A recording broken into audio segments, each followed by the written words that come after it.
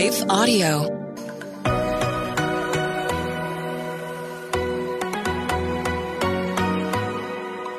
Do you sometimes doubt if you're truly hearing God's voice or if it's really your own? Or have you been in a season where it feels like He's completely silent? Have you been praying for a way to learn how to hear His voice more clearly? Hey friends, I'm Rachel, host of the Hearing Jesus podcast. If you are ready to grow in your faith and to confidently step into your identity in Christ, then join me as we dig deep into God's Word so you can learn to live out your faith in your everyday life.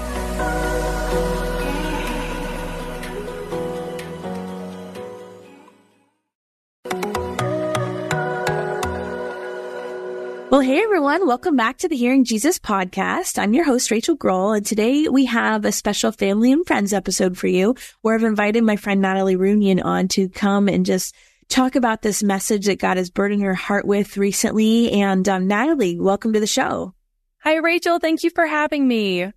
So I thought, Natalie, it would be good to start with maybe just having you introduce yourself briefly to any of the listeners that aren't familiar with you and your ministry and your work.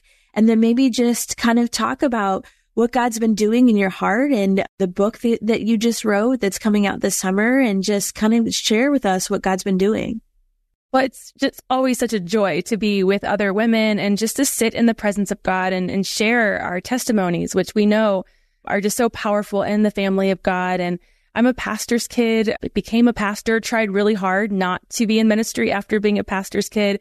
Grew up in Cincinnati in a very Pentecostal church environment and really fell in love with the church. My dad was not the traditional pastor. He had been a drug addict and alcoholic prior to finding Jesus, and then really raised us in soup kitchens and homeless shelters and prisons and nursing homes. And we fell so in love with the people of God that I couldn't deny that I loved church. And so that's kind of what I've carried with me my whole life. I got married about 16 years ago. My husband, Tony, and I have two daughters who are 10 and 14.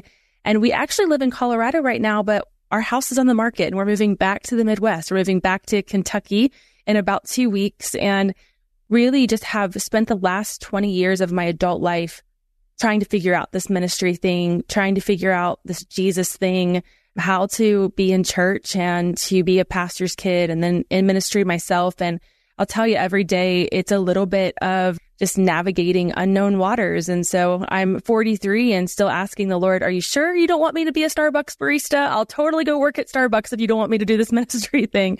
Yeah, love vintage clothing, love going thrift shopping in every city that I'm in. And now the book is coming out, which is just a product of the last 20 years of asking the Lord, why are you asking me to stay in something that can sometimes feel so painful and so hard and difficult? And that's where this book meets me, is my own wandering and wondering and wrestling with Jesus in the church.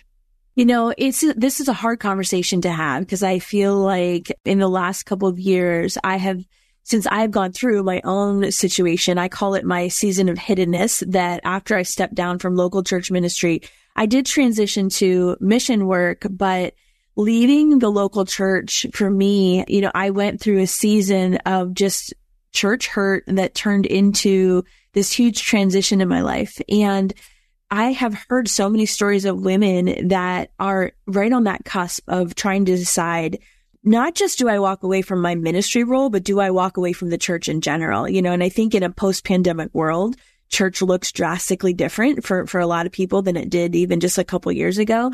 And so, you know, your tagline on the book is persevering in ministry when you have a million reasons to walk away. And it's a sad reality that because we work with people, there sometimes are a million reasons to walk away. And ministry is not easy. I think, you know, sharing your opinion on that, when young women say to me, I really want to go into ministry, I sometimes say, like, is there anything else you can do? Because I know for me that if there wasn't a call on my life, if there was anything else I could do, I would do that thing. And I can't walk away because it's the call of God on my life. Now that looks different. The assignment has changed over the last couple of years, but I think that is the reality for a lot of us in ministry. And the temptation to walk away is so great, especially when you've been hurt. You know, there's a couple different topics that you talk about in the book, and I like how you we're talking about church hurt, but it doesn't just stay there. So there's 4 sections that you talk about in the book. You talk about the hurt, the hard, the hope, and the healing. And so I want to go through that just and touch on each of those. But I thought we might start by talking about this concept of deconstruction, because on one hand, there are some people that's where they're at. That's where they're parked. That's their thought process. There are other people that are kind of adjacent to that space. And there are other people that have no idea what it means. They just hear it and they think it's a buzzword and they have no real understanding of it. So I thought maybe it would be good for you to kind of talk about that and what that means, especially in the last couple of years. And in terms of Christianity, I think both in terms of our relationship with God and what that means in terms of the church, because I think sometimes that topic or that word is confusing for some people. Absolutely. And I want to just, as I'm introducing myself to your listeners, to tell you all that this ministry started because I was like, why am I still doing ministry? I was in a season of being hurt myself. I was under narcissistic, toxic leadership in a church where that shouldn't be happening. And I found myself asking the Lord, like, why do you keep asking me to be in situations that are so harmful and unhealthy? If I've been in this for 40 years, my entire life has been church ministry, and I can't seem to find a place where I'm not constantly, getting hurt. Why do you keep asking me to do this? And it was really in that wrestling with that the Lord gave me this concept of being raised to stay, which isn't about staying in toxic churches or staying in bad places or abusive places, but rather that John 15 model of abiding in Christ. That when we abide in Christ, it doesn't mean stay in a church, but when we stay in our relationship with Jesus, then we can produce good fruit. And sometimes that good fruit is going to involve having to leave a bad place to either find some healing and look, maybe this will take 2 or 3 years, for a church where you can really bloom and plant and grow some roots. And I don't think we should rush that process. Right. And I feel the same about deconstruction. Throughout all of Scripture, you see examples of things being torn down. We see in Ecclesiastes that there's a time to build and a time to tear down. In Joshua 1, the Lord is telling Joshua that you're going to go and you're going to plant and you're going to tear down things. And that doesn't necessarily mean that's a bad thing. It can mean that we're going to tear down religion. We're going to tear down toxic treatment of our congregants and our staff. We're going to not stand for and we're going to advocate for those who have been marginalized and set aside. And so when we hear this word deconstruction, I want to challenge the church not to run from that word or to get defensive. When we hear someone saying that they're deconstructing their faith, because perhaps it's not that they're running away from Jesus, but they're actually tearing down idols in their life. They're tearing down things that have caused them to question if God loves them based off unhealthy religious things that have been placed on top of them. And so I really try hard when someone says that they're deconstructing to ask deep questions. Tell me your story. Tell me about your life. Tell me about your relationship with Jesus. And not just to let that word scare us or cause us to be defensive, but to lean in and be better listeners as the family of God. Yeah. And, I think churches shy away from having those hard conversations because a lot of times, for whatever reason, somebody finds themselves in that place or they're having that conversation around deconstruction. There's a variety of reasons why that happens. And I think so many churches are afraid of what those answers are. Instead of facing them head on, it becomes almost like a taboo topic. And it's really easy to write people off and just say, oh, well, they're nursing their wounds or whatever it is. But instead, I think what we saw in our neighborhood or in our community is when the pandemic hit, it really exposed a lot of what was going on behind the scenes. And there were some churches that thrived and there were some churches that fell. And that, I think, was almost when some of the deconstruction conversations started to get more people were having that conversation. And I found myself praying through that. I wouldn't necessarily say I myself was in a season of deconstructing as far as my faith goes, but I certainly was in terms of church leadership, in terms of, is this God? Is it, I know I'm called to ministry, but is this really it? Is this where you want me to be? And I think the root of those conversations are powerful because God has to reveal some things before he can heal them in our lives, in our churches. And so it's such an important conversation to have. And so I love that you don't shy away from having that conversation. And how do you see Raised to Stay as part of that ongoing conversation? Like when somebody is finding themselves in that place, what do you think the book Raised to Stay and even your ministry, what do you think that part of the conversation, what value is there for somebody? Because I think resources is something that is severely lacking in this area. Absolutely. Well, I mean, COVID isolated everyone, which means that we were left alone with these deep thoughts. We were left alone to struggle with faith, to sit back and be like, man, I actually don't think that is healthy, the way that I'm being treated on this church staff, where we were going and we were just kind of gaslighting ourselves into working and just getting things done. We finally had this moment where we were alone with our thoughts, and that was good and bad. God was healing a little bit. He was revealing, but he was also drudging up some things that maybe we didn't realize were toxic. And the enemy had a heyday with our isolation. Yeah. So what I pray is happening now through Raised to Stay is that there is a community that is forming. Yeah. That is saying, look, I want to empathize with all of us. We're all going to empathize that yes, church hurt is real. Yes, church abuse is happening. Yes, there are things that we have allowed in the church over the last 30 years that has not been godly, that has not been good, that has not been holy.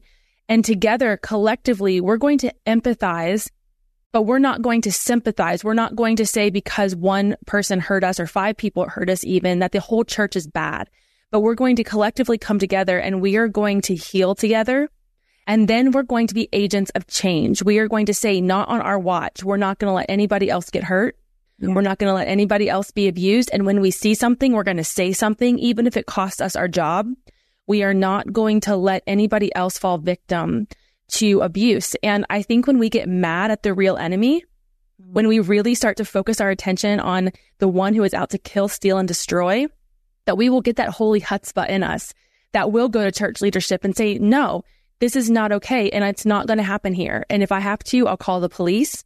I'll call the newspapers. I will handle this in a way that you don't want me to handle this if you don't stop abusing people. And that's what I hope Raised to Stay does, is that it collectively heals, but also pushes us into change. Yeah. Yeah, I love that, because I think that silence is what enables like we've seen how many megachurch pastors fall in the last couple of years.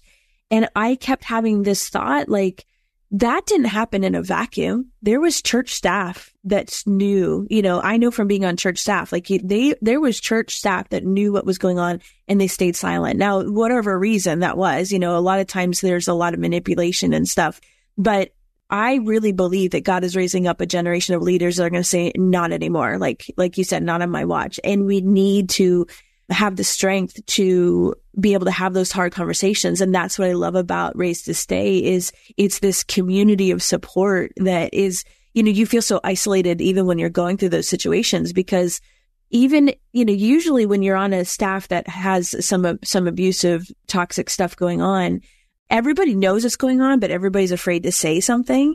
And that feels so isolating because, like you had said, I gave up my life for this. I moved my family here. This is my ministry is my whole life. How would I even survive if I spoke up and got fired over it, or, it hit the newspaper because I called the cops or whatever. And so the idea of having community and support around that, I think is imperative for us to start changing this conversation.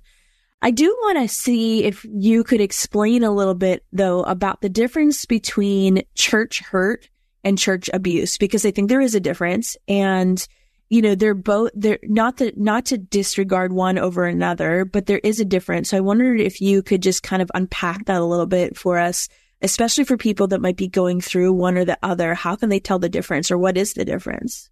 Man, the line, it gets blurry. And I'll be honest, I try to preface this conversation with, I'm not a professional counselor. My experience is my experience. And through the interviews I've done and through being on church staff for the last 20 years and then being a pastor's kid, I do feel that I see distinctions between the two. However, church hurt and church abuse, the lines blur a lot once we start getting into narcissistic leadership, and things that start as hurt can easily become abuse if we stay too long. And so there are different definitions. The Biblical Counseling Association calls church hurt anytime a leader uses scripture, biblical principles, the Holy Spirit as any type of like a fuel to push us away, to put us down, to cause us to question our calling, to make us feel guilt, shame, doubt, anything like that is church hurt. That's when someone is using the very things that are meant to build the body up to crush us. And this could be anything, you guys. This could be a leader saying something in a meeting. This could be the way that we're treated collectively. I mean, hurt can't really be quantified or even qualified because we all come in with our own baggage and our own experiences. And a lot of times what happened to us as children, even things that happened to us when we were kids in our own biological families, can be triggered by things that happen in church families. And it is hurtful. Even if it wouldn't be hurtful to somebody else, it's hurtful to us. And so I sit with you in that tension of like, how do I put language to this? Yeah. Abuse comes into a completely different place because this is physical, psychological, sexual, emotional, spiritual. I mean, we're talking about anything that is going to cause us any type of a harm or physical bodily injury. And we've heard these stories through #ChurchToo of rape, of sexual assault, of inappropriate text messages from youth pastors. I mean, we're seeing it, affairs with happening within the church. There is so much around that abuse part that, like I said, we can't even say to somebody, you haven't been abused. That's gaslighting. We can't tell people you haven't been abused. And that's why we can't stop these conversations with terminology. Mm-hmm. This is why when somebody comes to us and says, I'm being abused by the church, we can't start trying to like qualify whether or not they've been abused. We have to sit with them in more than one conversation and ask big, hard questions that will hopefully point them to Jesus and not back to their pain. But we can't stop people from wrestling. We need people to use their words to say what's going on. So we can either shut down abusive churches, or we can lead people to healing and say, here's a counselor, here's some spiritual direction. Let's get you healthy and whole again so you can stay in a relationship with Jesus, even if you can't with the church right now. Yeah. And, you know, I think what you said is very true. Like, depending on our family of origin and our background and different experiences we've had before we've come to the church, sometimes some of those things, you know, are an indication of some places in your life that need healing. And the hurt that you're experiencing is just rubbing on a wound. You know, it's like it's rubbing that open sore wound that might not have hurt so bad if that was whole, you know. And I think there's a big difference, but I also recognize that sometimes one leads to the other. You know, sometimes it starts off as church hurt, and it's after being ignored and ignored and ignored and ignored, then it leads to church abuse. And so either way, it's important to have these conversations, because either way, you either need healing or it's time to start pointing some things out that have otherwise been hidden. Absolutely. In 2 Corinthians, Paul is pretty honest. I mean, Paul goes through in 2 Corinthians 11, like, I've been lost in the wilderness, lost at sea, beaten by the Roman rods. And at the very end, he says, I've been betrayed by my enemies and I've been betrayed by my brothers. And he's already kind of outlining here that it's going to happen. Like, if we love people, if we go into ministry, if we do this thing God's called us to do, we're going to get hurt. And even in the next chapter, he's begging God, like, take this thorn from my flesh, like 3 times. Mm-hmm. I've asked the Lord to take this away from me. And the Lord keeps responding, my grace is sufficient. My grace is sufficient. And so we know it's going to happen. It's just, I don't want it to keep happening, if I'm honest. Yeah. Yeah. I mean, it's part of being human for sure. But I think there has been, it's just so interesting to me, because even when you go back and you read about it in scripture, or, you know, even some of the things you mentioned are what I experienced. And talking to women in these situations, a lot of what they experience is what I've experienced. And so what that tells me is that the enemy is behind it. It's some of his tactics to keep people, even within the body of Christ, bound. And I think it's time to have these conversations to expose the enemy for what he's been doing. Because like you said, he is the real enemy here. It's not that leader. It's not that, it is, they represent that role, but it goes much deeper than that. And I think it's been hidden for so long because people have been afraid to say anything.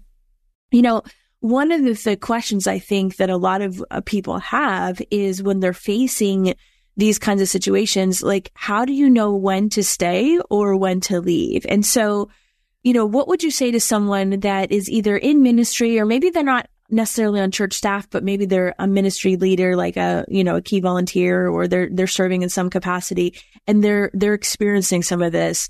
What would you say to them when they're trying to make the decision to stay or to leave? And the reason why I ask that is because I think for a lot of people, they naturally equate the spiritual leaders in their lives with God.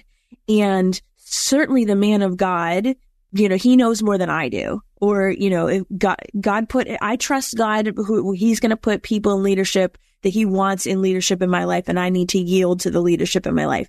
And I think because some of those narcissistic leaders know that that's the train of thought, they manipulate that into keeping people around them for much longer than you would, I think, in a secular situation, if it was just a job or something like that, a relationship. So, could you kind of speak to that whole situation? Because it's so hard to figure out when to leave and when to go.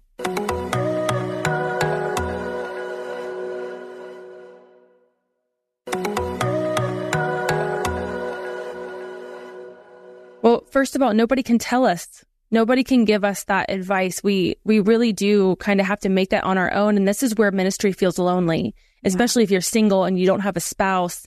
This is a terrifying position to be in. I've also noticed in our generation that we were taught to respect adults. We were taught that every adult over us, especially a leader who was a Christian leader, a spiritual leader, that they had the final word and that we just needed to obey and submit and do what they said. And I am here to tell you that yes, we need to honor, but we also need to be honest. And I think a lot of us have basically just surrendered to bad leadership, thinking that that's honor, and that's not. We cannot surrender under abusive leaders simply because we're trying to be honoring. And I want to say, if you're under that, you need to get out. Anytime you're under an abusive leader, a narcissistic leader, a leader who is hurting you, you have to go. And that's because that is not a safe space. And I would tell this to anybody in a marriage who is in an abusive marriage. I would say you have to get out. And I know there's fear attached to that. I know that there is finances attached to that. I know that there is a reputation attached to that. But we cannot stay in those places. When it comes to just being in a bad church and bad leadership, that's when you have to start asking the Lord, do you want me to stay and fight for this? Do you want me to contend for healthy culture? Or is that not my battle to fight? And I've learned that the Lord will give you like this wisdom and this strategy to stay when you're called to stay and fight for something and contend for something and lead in something. And I've had seasons where I've had to stay and I wasn't being abused. I wasn't being hurt. It just was a hard environment. It was a very human environment. But even in this last church that I was at, it came down to a point where I had to ask myself, like, am I here to partner with them? Or is this something where the Lord is giving me freedom to go? And there's beauty in the Lord releasing us. I also want to tell you that God's not in heaven saying, oh my gosh, what are they doing? I had no idea they were going to leave that church, or I had no idea they were going to leave that position. God is not caught off guard by anything that we do. And even if we make the wrong decision, do we believe that God is good enough to cover us and to continue to bless us and move us on? There's so much freedom in the Lord. And so we don't have to stay anywhere if we don't want to. And that's just the beauty. And my husband and I, we wrestle with this a lot. And in this last church I was in, I really wanted to quit. It was in a season of high abuse. And we were standing in the kitchen. And I said to him, I said, I just want to move back. I don't want to keep doing this anymore. This is too painful. It's too familiar. And he looked at me with tears in his eyes, and he's about 6'3" and like 270. He's not a small man. And he had big tears in his eyes. And he said, Natalie, if it's time to go, we'll go. He said, but if it's time for us to stay and contend, we have to ask ourselves this question. Do we trust that the same Holy Spirit that is leading and guiding us every single day is leading and guiding the leadership that is over us as a whole? Maybe not the leader who's abusing you, but the leadership who is over the entire church. Do you believe that they're hearing from the Lord? And I said, I do believe that. And I did. And he said, then let's stay and figure out why God brought us here. And as soon as that leader was exposed, the leader who was abusing me, they fired her, they got rid of her, it was done. And we saw for ourselves that the overall church was healthy. It was just this one leader who wasn't. And I think that the Lord called us in that moment to contend for that. Mm-hmm. But the church before that, we had to run for our lives. So you can see that it's very case by case. Yeah. And asking mentors and leaders to speak into that. Don't try to make the decision totally on your own if you don't have to. Go to a counselor, go to someone and ask for wise counsel as you're processing that. Yeah, that's so valuable. Why do you think this is so common? I wish I knew. It's maddening. My Instagram account, I try to, if you notice in my black boxes, which I write black boxes with white writing, I try to have a balanced view on everything. So I'll kind of defend those who have been abused, and then I'll defend the church, or I'll defend, I try to give like these counter perspectives to everything so that I'm not heavy on one side. And I get taken out by more religious people than I do by people who are wrestling with their faith, because I believe that the religious spirit does not want to be confronted. Yeah. And that's a spiritual thing. Like even this conversation, the enemy does not want us having this conversation. Yeah. So I'm not surprised when there's glitches and things that happen on these podcasts, because we're exposing sin. We're exposing things that are hurting the people of God. And we know what happens when people hurt the people of God. Yeah. God does not let that happen. And so these conversations are the things that are opening up Pandora's box in the church. And leaders don't want to admit they're part of the problem. Pastors do not want to admit that they've hurt people. But we are human and we're going to hurt people. And if we could just repent, if we could just be honest when we've hurt each other, there would be so much healing that would happen within those four walls of the church. But so much pride is stopping us from saying, you're right, I'm wrong. Yeah. Like how easy is it to just say those things and to open up the dialogue? But people want to build their platforms. They do not want to confess when they've been bad or wrong. Well, I think in general, that idea of confession in the church has been hidden in the last couple of years. And we, on the podcast, we did a spiritual discipline series where we spent a week talking about confession. I'm like, why isn't this built into the rhythms of our spiritual lives? You have to be really intentional and uncomfortable to seek out opportunities for confession. And I'm like, what? This is part of our problem. As leaders, we need to be setting the tone for having these kinds of conversations, but it's so difficult to get church leadership to even engage in that conversation. And I think too, we're talking about narcissistic leaders. I can't remember where it was on the list, but I know that being a pastor was in one of the top 10 professions for narcissists. It was like surgeons and pastors and principals and, those kinds of authoritative kind of roles. And so I've often wondered about that too. If that is a profession that attracts people that struggle with that kind of personality, because there is opportunity there. There's opportunity for them to gain power. And it surprises me how common it is, and how when I start talking with women about it, how the things they are saying are the things that I've already said, or the thoughts that I've had, or, there are just a few books that I have read in the last couple of years where I'm like, were they sitting in our staff meetings? Literally it sounds word for word, like some of the conversations we've had. So it's super interesting to me. I want you to kind of unpack and talk about two phrases that you talk about in the book. You talk about the hurt and the hard, and then the hope and the holy. Could you kind of unpack that for us a little bit?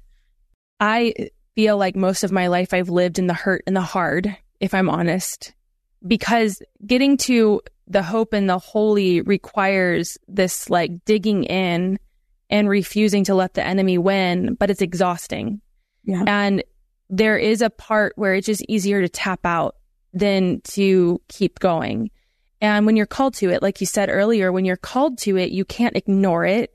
You can't run from it, and you can run, but you can't hide, because the Lord will wake you up with dreams and books and podcasts to help carry his message, not ours. Yeah. And so when we get to this, hope in the holy, it's really sitting in the presence of God and saying, humans are human. Man is man, but you are God. And if you promise me in the word so many promises, and your promises are yes and amen, one of those promises, Philippians 1:6, that he who began a good work in you is faithful to complete it to the very end.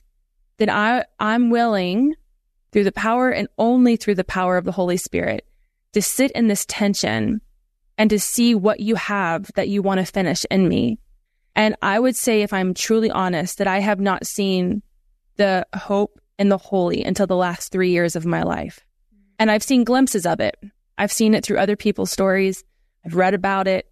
But when I really came to this place was about 2 summers ago. I was asked to come lead worship for the church that hurt my parents the most when I was in high school. And I said no, because I had been through counseling and I've had medication, and why would I go back into that? Why would I go back into that again? But the Lord said, you're writing a book about a reconciled church. Maybe you should go back to where it all began.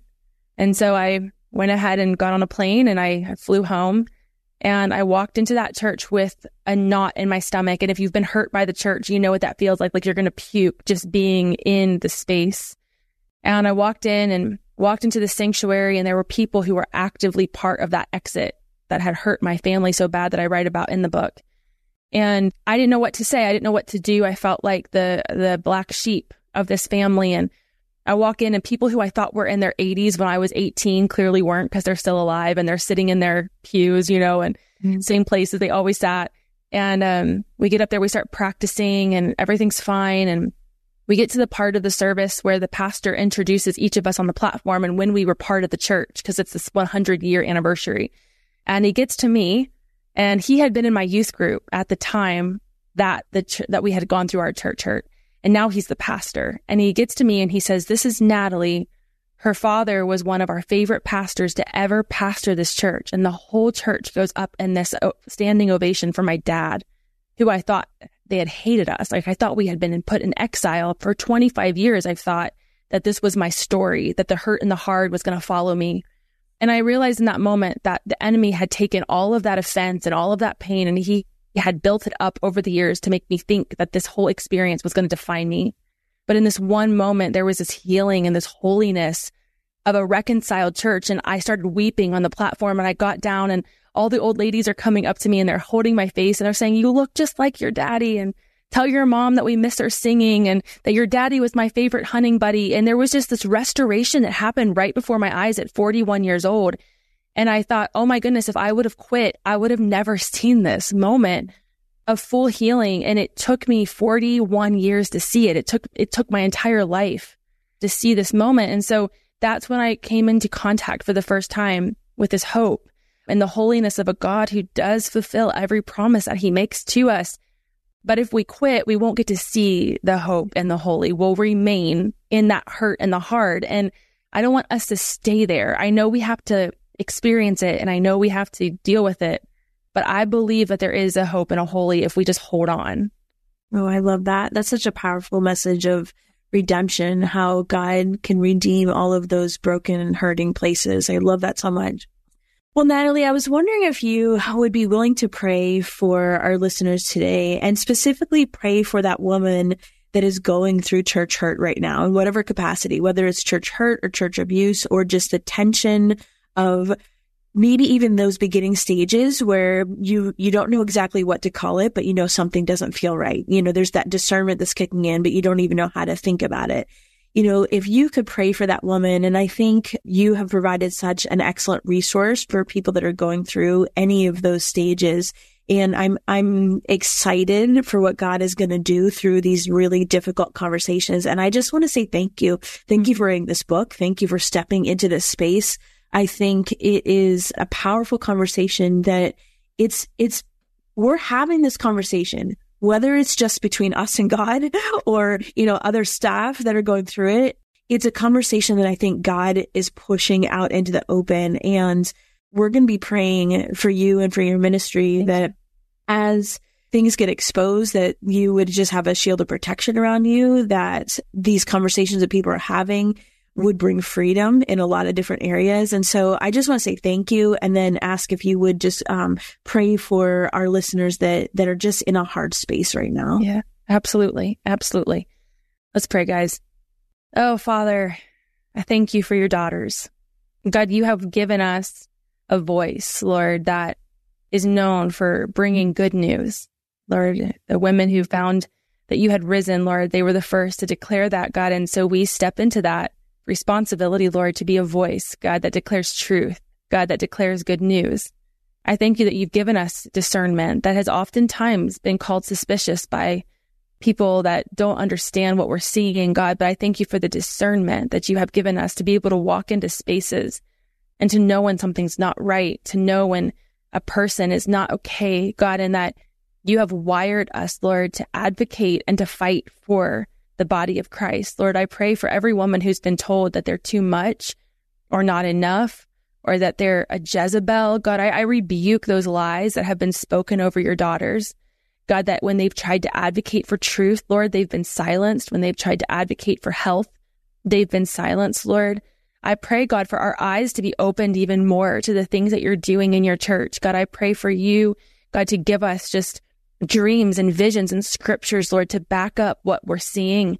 And that as we step into churches, Lord, and we're asked to be with your people, to lead your people, to stay with your people, God, that we would know that you've equipped us for this season, that we have everything we need to carry the thing that you've asked us to carry, and that we are not a mistake. You did not forget to make us a man. You have made us a woman on purpose.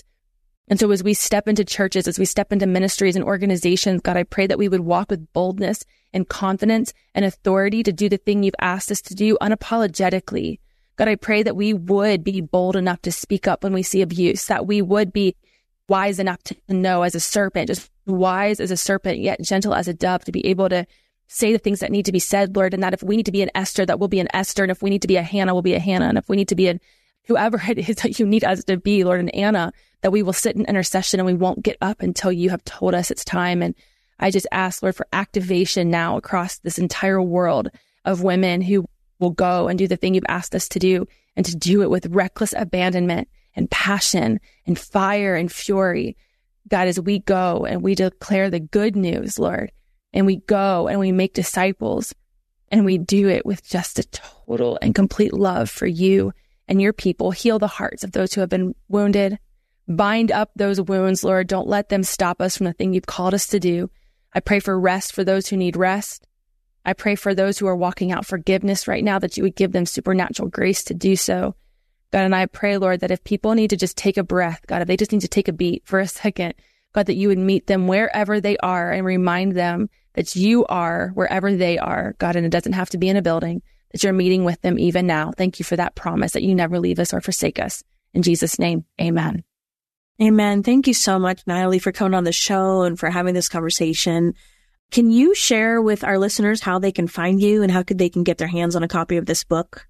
I would love for you guys to be part of all of our communities online. Raise to Stay is on Instagram as well as Facebook. We have a couple public accounts under Natalie Runyon, RUNION, and then also a couple of them under Raise to Stay that are more for people to meet and talk in private, so it's not so public. Yeah, and then the book comes out July 4th, Amazon, Barnes & Noble. We are trying to see this book hit some massive records right now because I just want to kick the devil in the face. So if you'd like to pre-order, that would always help us as well.